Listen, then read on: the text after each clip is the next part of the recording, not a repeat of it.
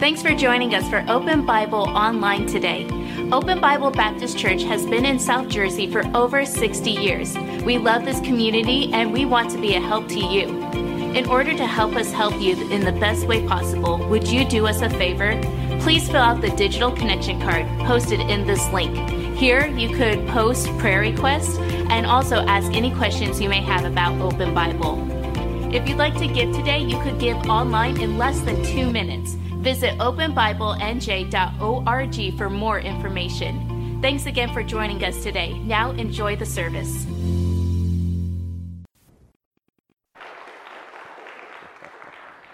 Well, amen. Church said amen.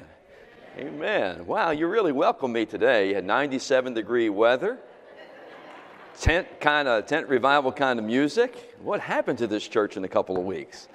Oh, man. Good morning, church. Sure good to see everybody.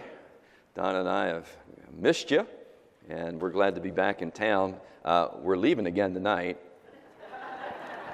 We just don't want you to get used to us, you know, and you know how that is, right? But we're excited to be here. We're leaving tonight because we have to go and kind of finish things up back down in the great state of Florida, and we're going to be loading up the truck and moving to Beverly next week, you know, right? And so we're excited, we're thrilled about it, and I want to thank those who have been so faithful here, just all the time, but just recently we have so many people just step up and do some work. They're renovating an office for me, and then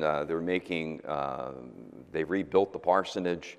You know, and so every time I walk in the door, something's changed, you know, and so I'm just kind of going with it. I don't have a choice, I guess, right? You know, they say, well, Mama's happy. That's what I'm told, you know, and so we're excited about it. And I trust you're doing well. I know there's been a couple of things over the last couple of weeks. You know, even though I'm not here, I stay in very close contact with what's going on here. I talk with the staff all the time and the deacons all the time, and so I know we've had some things happen over the past few weeks that Don and I have been praying for the Bongiorno family. Are they here this morning? Danielle and John, we've been praying for them. I know they had a death in the family, and we were praying for them each day, and I know Brother Tyler stepped up and the church stepped up and were able to help them during their time, and so we rejoice in that. And then also, I'm not sure if you knew this, but our sister Floss here had a pretty serious car accident. Did you know that? Her car was totaled, and she walked away without a scratch. And so we're sure thankful for that. But you know, she needs a church right now. She really needs us to step up and be a blessing to her. So let's not forget our sister. She had her car for 17 years, and it was her little girl. And she told me this morning, she said, Pastor, I took such good care of her. And you know, it was taken away from her, and so she doesn't have a vehicle now, and she's kind of on fixed income, and so she can't afford to get a vehicle. So let's pray for her. And if you got an old little girl in your garage you're not using no more, it could be a Model T. It doesn't matter. Floss isn't that particular, you know, but we want to let her know that we love her, right? You know, we're a family. And when one hurts, everybody hurts. When one rejoices, everybody rejoices, right? And so let her know that you're thinking about her, praying for her, and you want to help her in any way possible. And then also we're praying for the Mallon family. I know Mallory's mother took ill, right? And so we're praying for the Mallon family as well. Amen. Aren't you glad the Bible tells us that Jesus is coming again? Amen. Maybe morning and maybe noon, maybe evening, but surely soon. I'm glad, aren't you? And we're told that when we get to where we're going, it's going to be okay. In my Father's house, right? And so we're looking forward to that. Well, take your Bibles, if you would. Join me in the Gospel of Mark chapter 5 this morning. Mark chapter number 5. And we got a busy morning. At the end of service this morning, I want you to just relax for a minute or two. We have some folks we want to recognize and a couple of things that we want to say. We got some folks we're going to welcome into membership at the end of service today, give the right hand of fellowship to, and so we want you to stay with us just for a little bit at the end of the service. Mark's Gospel, the 5th chapter. Are you there? Good. You know, the Gospels contain some masterpiece stories. You know what I mean by that, right? I mean, they're just masterpieces. And many of them are a record of the public ministry of Jesus. You know, when you read through the gospel accounts, you see the life and times of the Lord Jesus Christ, and that's where his ministry begins, right? He's baptized by John the Baptizer, and he begins his ministry, and the record of his ministry is fascinating. In fact, sometimes it's just hard to take in, isn't it? You know, I, for one, wish I could have just been a fly on a wall just to witness some of the things that took place. I mean, miraculous. We read about it and we get the goosebumps. Just imagine being there. And what these lessons or stories contain, if you look deep, if you read it carefully, and if you study it, what these stories contain are life lessons, right? Many of them are parables. You know, and maybe one day we'll do a study on the parables and dig deep and find out some life lessons. But these lessons are there for you and I to learn, and they're there to help us on our journey. You know, the Christian life is a journey of faith, right? We are not being trained to stay here forever. We're being trained to live up there. This is an education for heaven. Isn't that right? And everything we learn here, we're learning to put in place here, but also to help us to have a better arrival and a better life when we get to eternity, right? And so some of these lessons that we learn are to help us in our journey of faith. And that's where we're on, a journey of faith. And we find one of those stories here in the Gospel of Mark, chapter number 5. It's the story of, now pay attention right here, Jesus and Jairus. You've read it before, right? You know the story. If we were to just summarize the story, it's about a man who has a sick daughter. His daughter, Jairus' daughter, is sick unto death, correct? He comes to the Savior, and he asks the Savior for healing. Help my daughter. He believes that Jesus has what his daughter needs, you know. All she needs is just a word or a touch from the Master's hand. And you know the story, Jesus, he says, all right, let's do it. And he heads to the house, and the little girl is healed. Isn't that right? I mean, today everybody thinks it's a miracle. The little girl is healed. She's resurrected, right? That's the story in a nutshell. However, when you read through some of these stories and you really look through the mind's eye of God, there are some other lessons to behold. And I want to point one out for us today. If we look through a different lens, we'll see another story that I think will bless us and help us in our journey of faith. Look at Mark 5. Let's read a little bit of the story. Verse number 21. It says, "And when Jesus was passed over again by ship unto the other side, much people gathered unto him, and he was nigh unto the sea. And behold, there cometh one of the rulers of the synagogue, Jairus by name, and when he saw him, fell at his feet, and besought him greatly, saying, My little daughter lieth at the point of death. I pray thee, come and lay thy hands on her, that she may be healed, and she shall live. Now notice, verse 24, Jesus went with him, and much people followed him and thronged him. And it's in this scene that another story unfolds. Isn't it wonderful? Isn't it amazing how fluid life is? You know, I mean, to tell you, you're living life, and all of a sudden, you know, one layer, then another layer. Well, as Jesus is walking to this fellow's home to deal with the sick daughter, the Bible says in verse number 25, there's a certain woman which had an issue of blood for 12 years. And in the crowd, what does she do? Well, she reaches out and she just touches the Lord's clothing. And the Bible says Jesus says, who touched me? And as a result of that, he says to her, woman, thy faith hath made thee whole. Just in the midst of it. We're not even really studying that story, but all of a sudden, before we get to the end of the first story, another story unfolds, and we see another miracle take place. My suggestion is this: live life with your spiritual eyes wide open. You never want to miss what God is doing. Amen? Because sometimes it's just on the way. It's kind of like when Moses was just out and about, all of a sudden there's a bush burning. Right? And had not Moses kind of pulled aside to see what was going on, he'd have missed something spectacular. Isn't that right? And every once in a while we live life with our spiritual eyes closed, and we miss all kinds of interesting things that God is trying to do. Well, pick up the story again, if you would, in verse number 35. While he yet spake, there came, so he's dealing with this woman with the issue of blood. Verse 34, he says unto her, thy faith hath made thee whole. While he yet spake, there came from the ruler of the synagogue's house certain which said, now notice what they said. They said this, thy daughter is dead, why troublest thou the master any further? Read on. And as soon as Jesus heard the word that was spoken, he saith unto the ruler of the synagogue, be not afraid, only believe.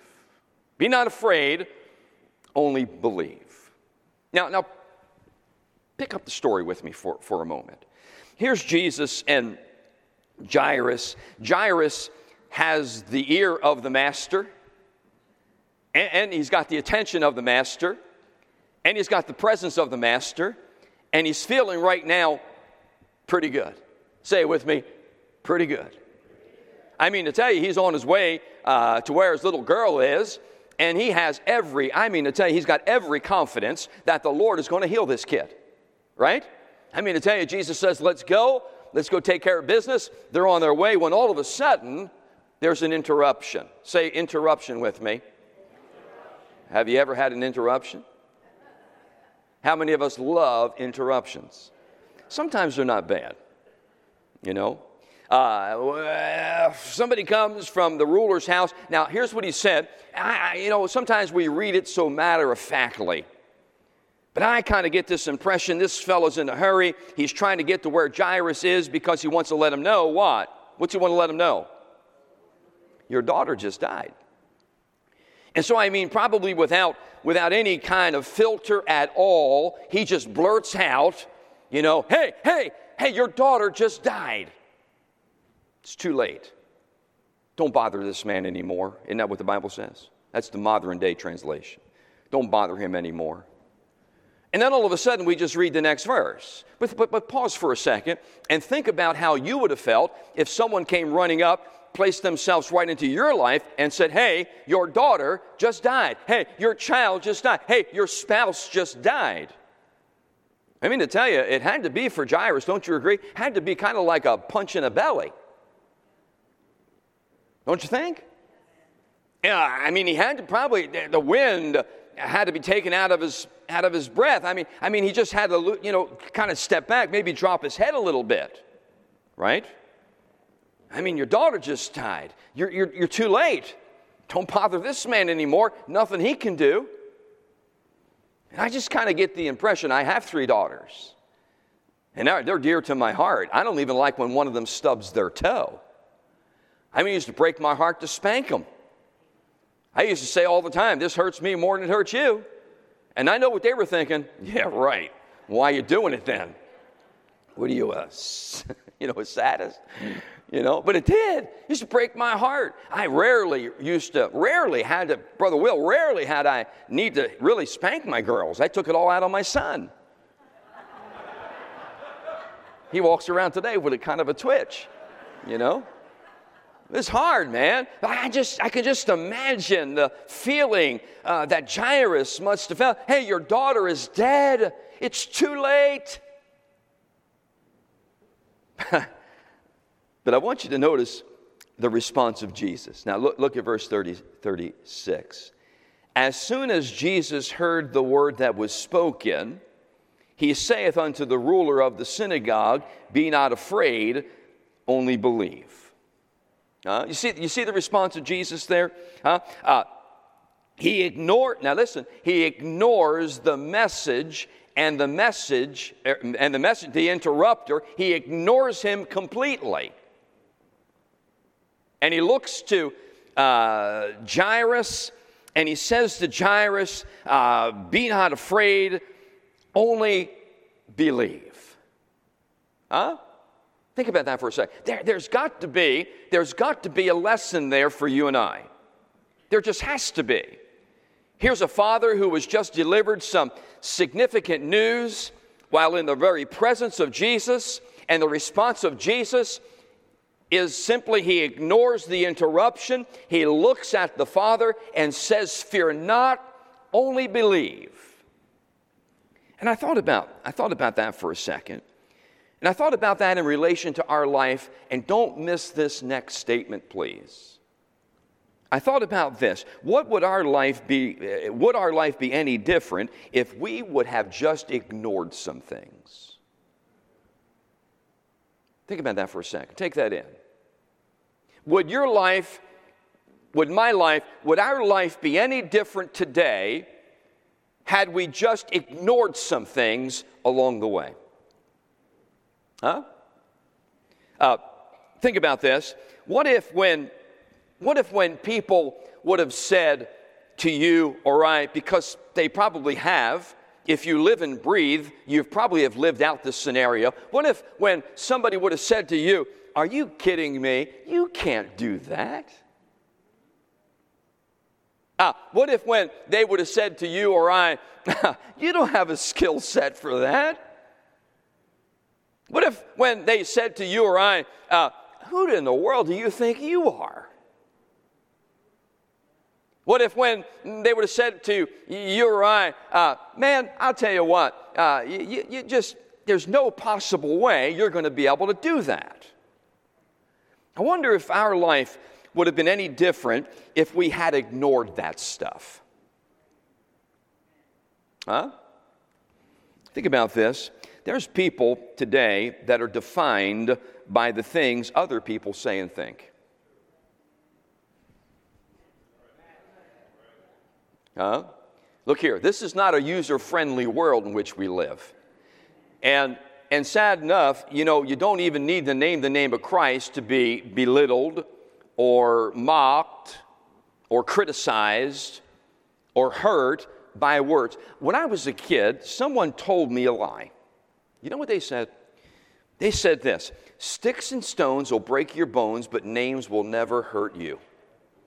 Look up here for a second. That is a lie. Because I've been hurt more by words than sticks and stones. How about you? Now, there have been some people in the body of Christ that I would have loved to have slapped in the name of Jesus. How about you? Don't make me feel like John the Baptist, one crying in the wilderness. Isn't that right? But we've refrained. And so I've been saved for a number of years now. I promise you, I've never hurt anybody with my hand or my foot, although I've wanted to.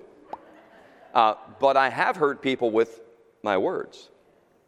Been pastoring for 34 years. I've never been, I don't think, a couple of old ladies would slap me once in a while, just a joke. I think Floss slapped me today. But I've never been hit. I've never been kicked. I'm sure some folks wanted to hit me and kick me. But I've been hurt a lot by words. Think about this. Think about the people who are defined by the things they hear. Think about this. Think about the young people who have been demoralized by the criticism of a parent. Think about some young people who have been just demoralized by a coach or a teacher. And I'm sad to say this, even a spiritual leader. Because sometimes pastors will use pulpits as whipping posts. Or they use their authority to belittle people And if we're not real careful, listen carefully, if we're not real careful, that influence travels deep. And lasts long. It lasts long, and it has a way of even influence into the adult years. We need to be careful with that. And so when this fella comes and makes the statement, now pay attention right here, when he makes the statement, hey, your daughter is dead, Jesus completely ignores what he's saying. He doesn't say to Jairus, hey, Jairus, look here, don't listen to him. He just completely ignores that message, and he looks to Jairus and he says to him, fear not, only believe. In other words, here's what he's saying. Pay attention, class. Here's what he's saying. Jairus, you have a decision to make right now. You're either going to listen to the voice of the Savior or the voice of another. Did you get that? There's going to come a time in your life, in our life, when we're going to have to make a decision. I'm either going to have to listen to the voice of my Savior or the voice of another. And when you look at the Scriptures, here's what you find. The Scriptures got a whole lot to say. Positive, powerful, right? Sometimes you might say negative, but it really isn't, because you need negatives to get to the positive sometime. Isn't that right? Boy, preacher, you're so negative. No, not really. I'm just trying to tell you the facts to get you to a better place. It's kind of like if Tyler, would you go out, when everybody bows their head today at the invitation, would you go out in everybody's car and disconnect the negative cable from their battery? Now, don't do that. I've learned that whatever you ask Tyler to do, he'll do like that. Don't do that. I was just teasing. But I guarantee you this, if he did, you wouldn't be able to start your car. You wouldn't be able to start your car. And so every once in a while, we need to be told, hey, that's not the best way to do it, but here's a better way to do it. It's not, hey, look here, you idiot. That's not the way you do it. You'll never learn if you just... No, because as soon as you use that tone of voice... Are you with me? So Jesus ignores, and he says to Jairus, you're going to have to make a decision now. You're either going to listen to the voice of your Savior or the voice of another. And the voice of the Savior was what? Fear not, only believe. Only believe. And listen carefully. I think in life we need to learn to make that same decision. Who are we going to listen to? Either the voice of the Savior or the voice of another. And when you listen to the Scriptures, here's what you come down to. There's basically two foundational truths that we must understand. Here's the first one. Are you ready? Here's the first one. Go ahead and flash it up, guys. The first foundational truth is you and I understanding what God has made us to be. What has God made us to be? There's a great passage of Scripture in the book of Genesis. That's the book of beginnings, right? And in Genesis chapter number 1, verses 26 and 27, we learn what God made for us to be. Here's what it says. I got it up on a screen for you. Listen to the words. And God said, let us make man in our image after our likeness. Think about that for a second. Let that sink in. I know that's a familiar passage, and we read it so matter-of-factly, but think about the truth of that. God said, let us make man. God the Father, God the Son, let us make man in our image. Boy, that's special. And let them have dominion over the fish of the sea, fowl of the air, over the cattle, over all the earth, and over every creeping thing that creepeth upon the earth. So God created man in his own image. In the image of God created he him. Male and female created he them. And all God's people said, wow. Wow. Wow. Look here.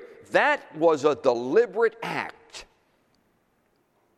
God made you and I just because he wanted to make you and I. Let us make man in our image. And when you read on, here's the truth. God made us for him. I like to believe that God made me for Donna. And God made Donna for me. But the fact of the matter is, he made us for him. That's a deliberate act. And I'm trying to encourage those today who are living under the definition or the defining of someone who has criticized you and ridiculed you and told you over and over and over again, you just can't do that. You'll never be that. There's no way to accomplish that. You are what you are and just settle for that. Look here, I know we live in a society that says you can do anything you want to do.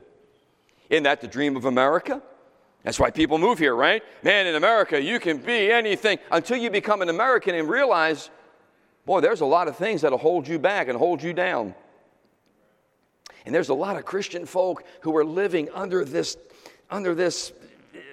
cloud, and believing this lie because you've been criticized and you've been ridiculed and you've been hurt and you've been told over and over and over again. I counsel with people all the time, mostly battered women who have been told they're just not worth it. You deserve to be smacked. You deserve to be hit. You deserve to be mistreated. Look here, that's a lie.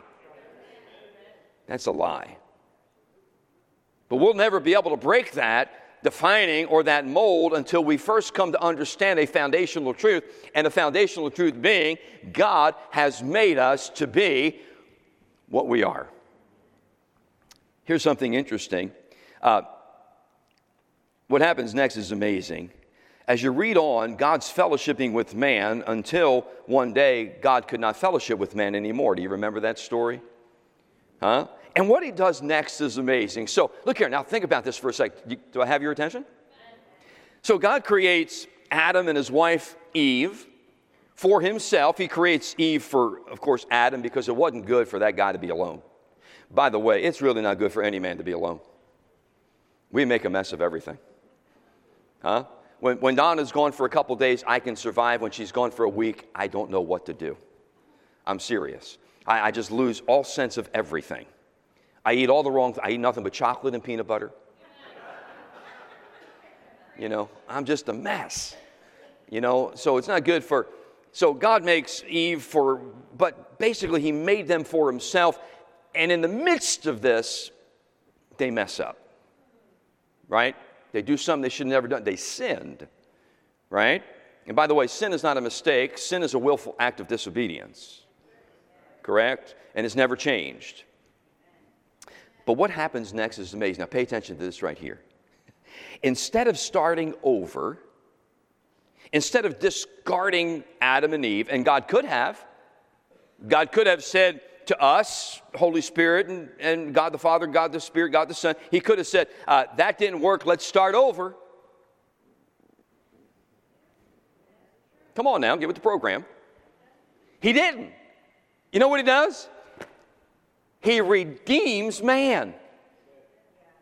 Genesis chapter number 3, great Bible verse, verse 21 says this. I think I got it on the screen there. Says this, unto Adam also and to his wife did the Lord God make coats of skin and clothe them. What am I trying to say? I'm trying to teach us today. I'm trying to imply today. I'm trying to impress upon your heart today. I'm trying to get us to understand today just how special we are to God. He not only made us, but he then redeemed us.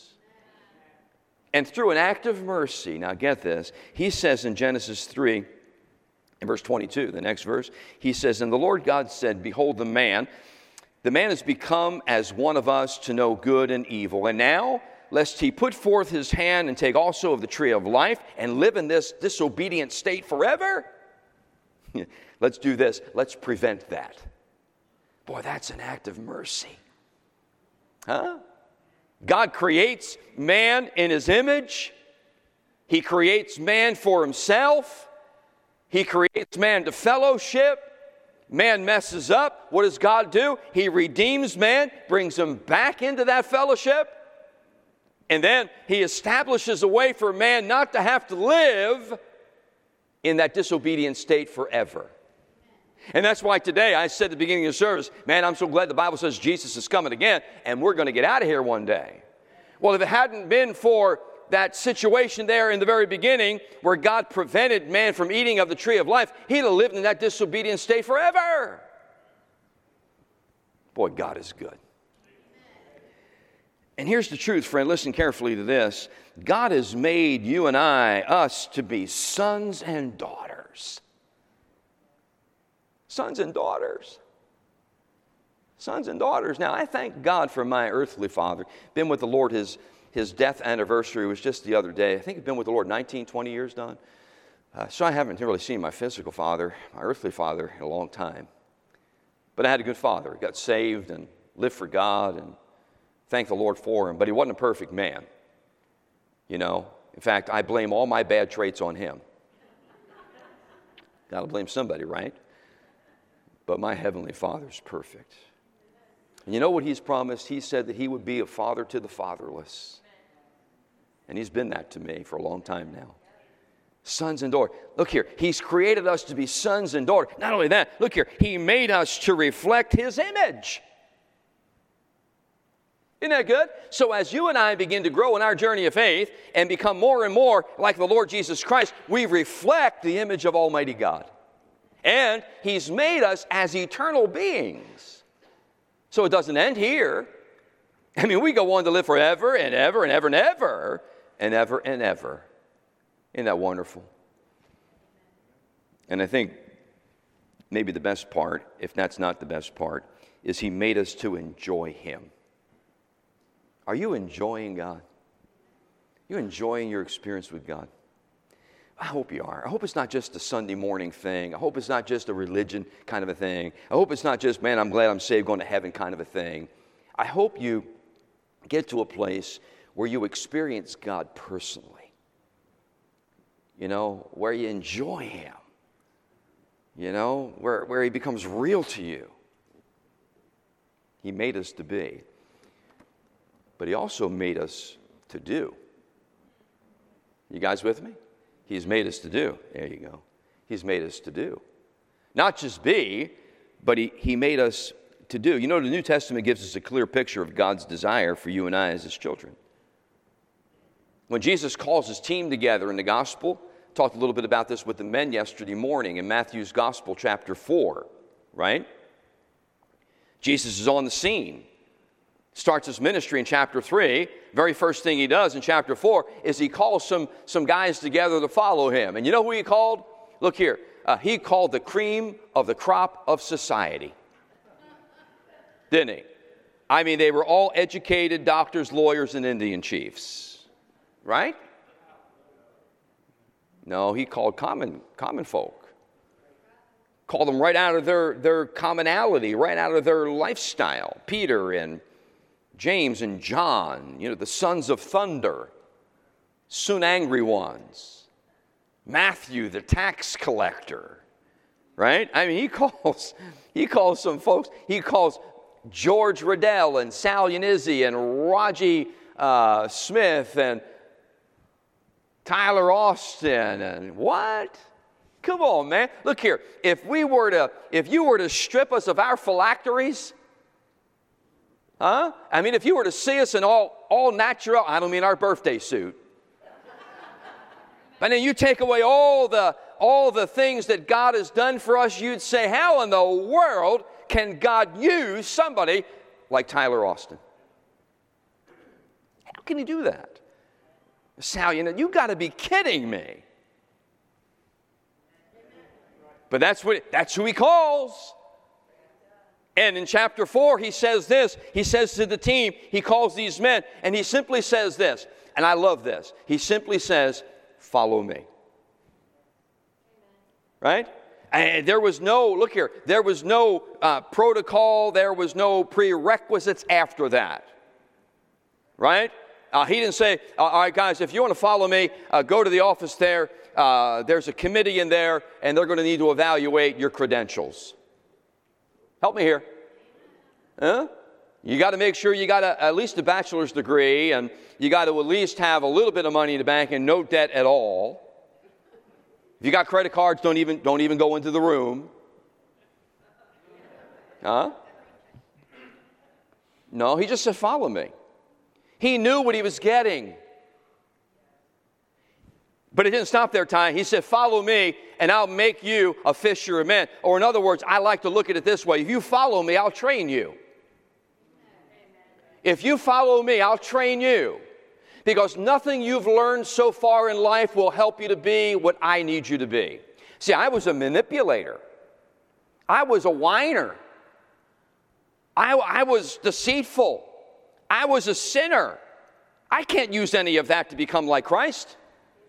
Some of you are trying. Some of you are trying to manipulate your way into leadership. Some of you are trying to manipulate your way into blessing. No, it don't work that way. Follow me and I'll train you. You got to leave all that behind.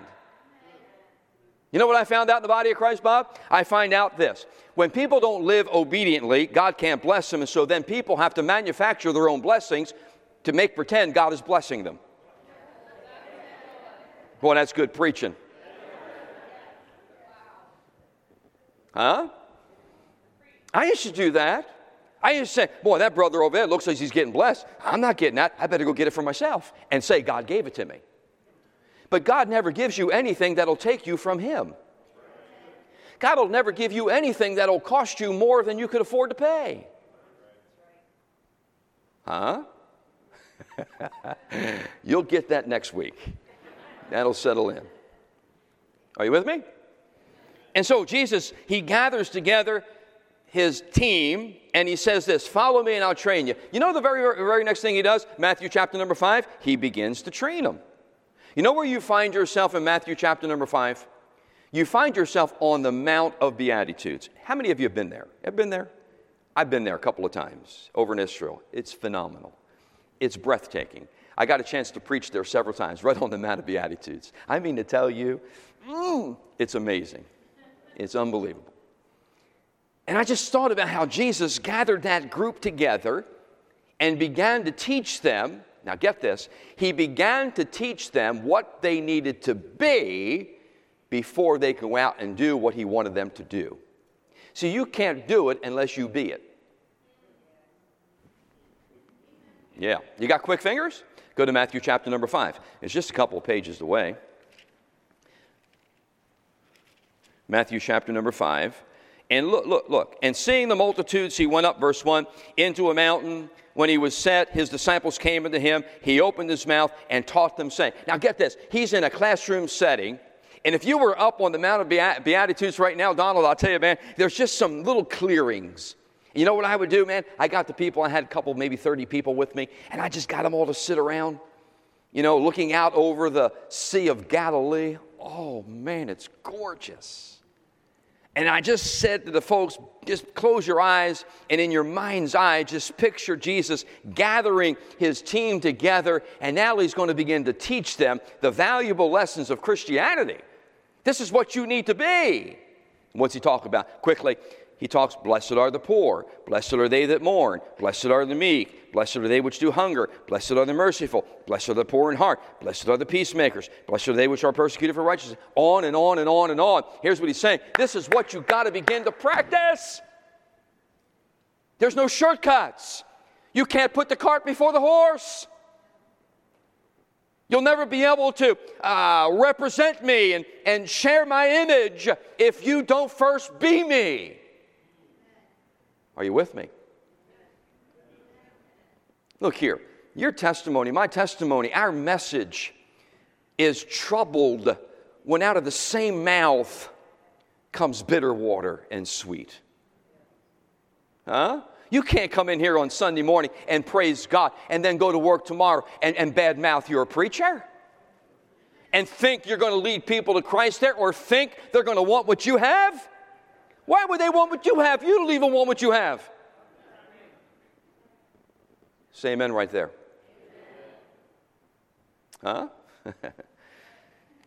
And so He's teaching them there, the Beatitudes. And Jesus seems to say, if you'll do this, you'll reflect my image. Isn't that what we want? Huh? I get so disappointed sometimes when I show up, when I'm revealed. When I'm there. You know what I'm saying? You know, I'm dealing with a situation, and instead of being Christ-like, Sal comes out. Oh, I hate that. I hate that. Because I'm short-tempered, I can be snippet, I can be sarcastic. Whenever sarcasm comes out, I know I'm not filled with the Spirit. Because I know how I feel when people are sarcastic. I don't like it. I'm not crazy about sarcastic people, and I try to fight that in me. You know why people are sarcastic? Because they're thin-skinned, they're self-absorbed, they have no self-confidence, and it's a defense mechanism. So the best way for me to hide my fear of you is to be sarcastic towards you. Where'd you get that tie at, Pep Boys? You get what I'm saying, Dave? Right? So really, I don't know how to respond with you. And instead of just saying, "Boy, brother, that's a really nice time." And by the way, you did an awesome job singing this morning. I mean that with all my heart. You guys did an awesome job. Bless my heart. See, that's what ought to come out of our mouth. Huh? Are you with me? But then he says this, and I'm coming around third. I think I'm finished, right? Am I finished? My time up? I'm new here. I have no idea. Oh, I'm the pastor? Oh, man. I got plenty of time. Woo, I just remembered I'm not a guest. Woo. Now, I will respect your time all the time, I promise. But notice this. He says to them, this is what you need to do. And then very clearly he says, this is what you need to be. And then very clearly he says, this is what you need to do. Look at Matthew 5 again. Let's read on. He says in verse 13, "Ye are the salt of the earth, but if the salt has lost its saltiness or savor, wherewith shall it be salted? It's henceforth good for nothing, but to be cast out, to be trodden under the foot of men. You're the light of the world." So basically he says this to them. Once you work on becoming what I want you to be, you'll then be able to do what I want you to do. What does he want us to do? It's real simple. Be salt and light. Be salt and light. That's a whole nother series of messages. Be salt and light. That's our job. My job, look here, my job isn't to get me a big old sign and walk down 322 Black Horse Pike, State Road 42, or whatever, 322, whatever you want to call it. I don't know why one road has three names. Same thing in Florida. But our job isn't to get a sign that says, I'm against, and fill in the blank and walk down 42. No, that's not what we're called to do. Salt and light. We're to live in such a way that we add salt, add flavor. That's what salt does. It adds flavor. It works as a preservative, right? So everywhere I go, yesterday my wife and I are at the shop, right? I'm supposed to be salt and light, right? I'm not going to walk by the counter that's selling or advertising abortion. Hey, God's against that. God forbid you do that. I'm leaving this. God's not calling me to do that. Now, am I against abortion? 155.5%. But I'm not going to walk down 42, Raji, with a sign, I'm against abortion. Huh? What's that going to do? It's going to magnify the fact that I'm against abortion. But if I walk down 42 with a big old smile on my face and hand out gospel tracts, hey, Jesus loves you, man. So do I. Come over to Open Bible Baptist Church. Got a great new pastor.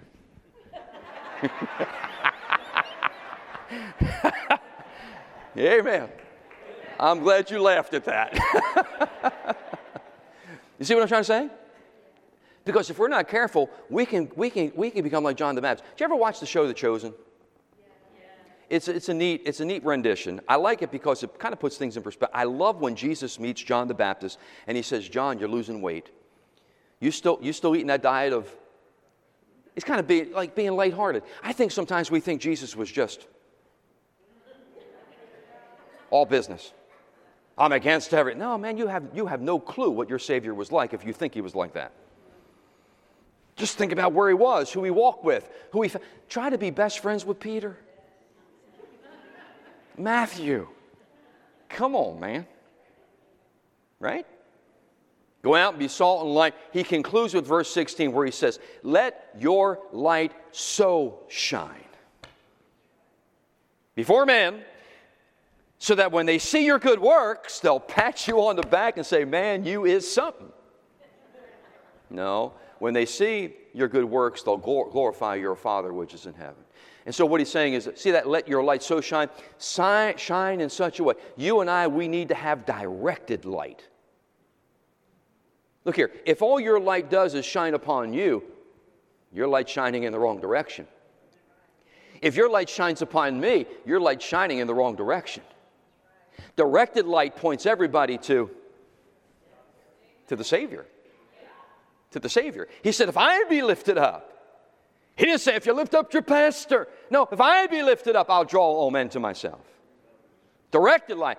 Let your light so shine. Let it shine in such a way that when men see your good works, well, it's going to reflect. You with me? Listen carefully. What would our life be like if we just ignored some things? Well, let's take it to right now.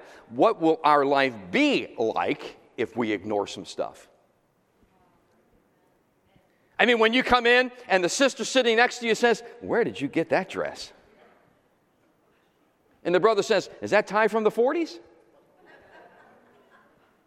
Huh? Or somebody looks over and says, "Is that a King James Bible?" Or why in the world are you sitting there singing a song and raising your hand and praising God? Were you Pentecostal? Help me, church. I thought going to church was about you and him, not you and the person sitting next to you. What if, Dean, what if moving forward we ignore stuff like that? And just said, "You know what? God bless you too. I'm not here for you. I'm here for the Word." And that man up there is going to preach it in just a little bit. Don't you think that would change everything? Don't you think more people would come in feeling this is a friendly place? I'm not going to be judged by what Bible I bring in or what kind of clothing I'm wearing or if I have ink on my body or piercings in my face. Look here, somebody walks in and says, "I hate everybody." God bless you, man. So glad you're here. I'm not everybody. I'm Pastor Yanizzi. I don't know who everybody is, but that's not my name. Are you with me? What if we'd ignore some stuff? See, there's some things we need to understand, and I'm going to quit. For us to be what God wants us to be and do what God wants us to be or do, we need to ignore some voices. We need to ignore the voice of failure. When somebody comes along and says, "You know what? I didn't think you ever amount to anything, and you haven't. I want you to say this with me. I want you to say this with me." Ignore that voice. You ready? When somebody comes along in the voice of criticism where they begin to nitpick everything about you. When somebody comes along with a voice of hurt and their intention is deliberately to hurt you. When somebody comes along and they begin to doubt everything that you're about, your sincerity, your honesty,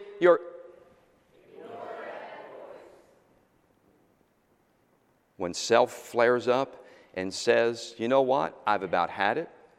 Nobody cares for me. They're a bunch of phonies. They're a bunch of fakes. I'm not going back there. I quit." You know, I told my brother here yesterday or Friday, Brother Tyler, when I was a young pastor, probably 2, 3, 4 years into the ministry, and this is the truth, I used to quit every Sunday night. I did. I'd go home and I'd say to my wife, "That's it. I quit." Now, I never told anybody. Right? So, Tyler, if you quit Sunday nights, don't tell me. I won't expect to see you on Monday morning. But I would quit every Sunday night. I mean, just frustration. Come up, Rod, you preach your heart out, man. You bear everything, and all of a sudden people are just, I quit. Now, Monday morning, I would rehire myself.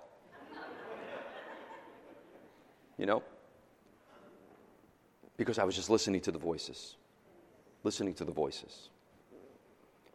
I don't care who you are, your skin cannot grow that thick that something is not going to affect you. I've been doing this a long time. I've pastored a lot of people. I am still very much affected by. I am.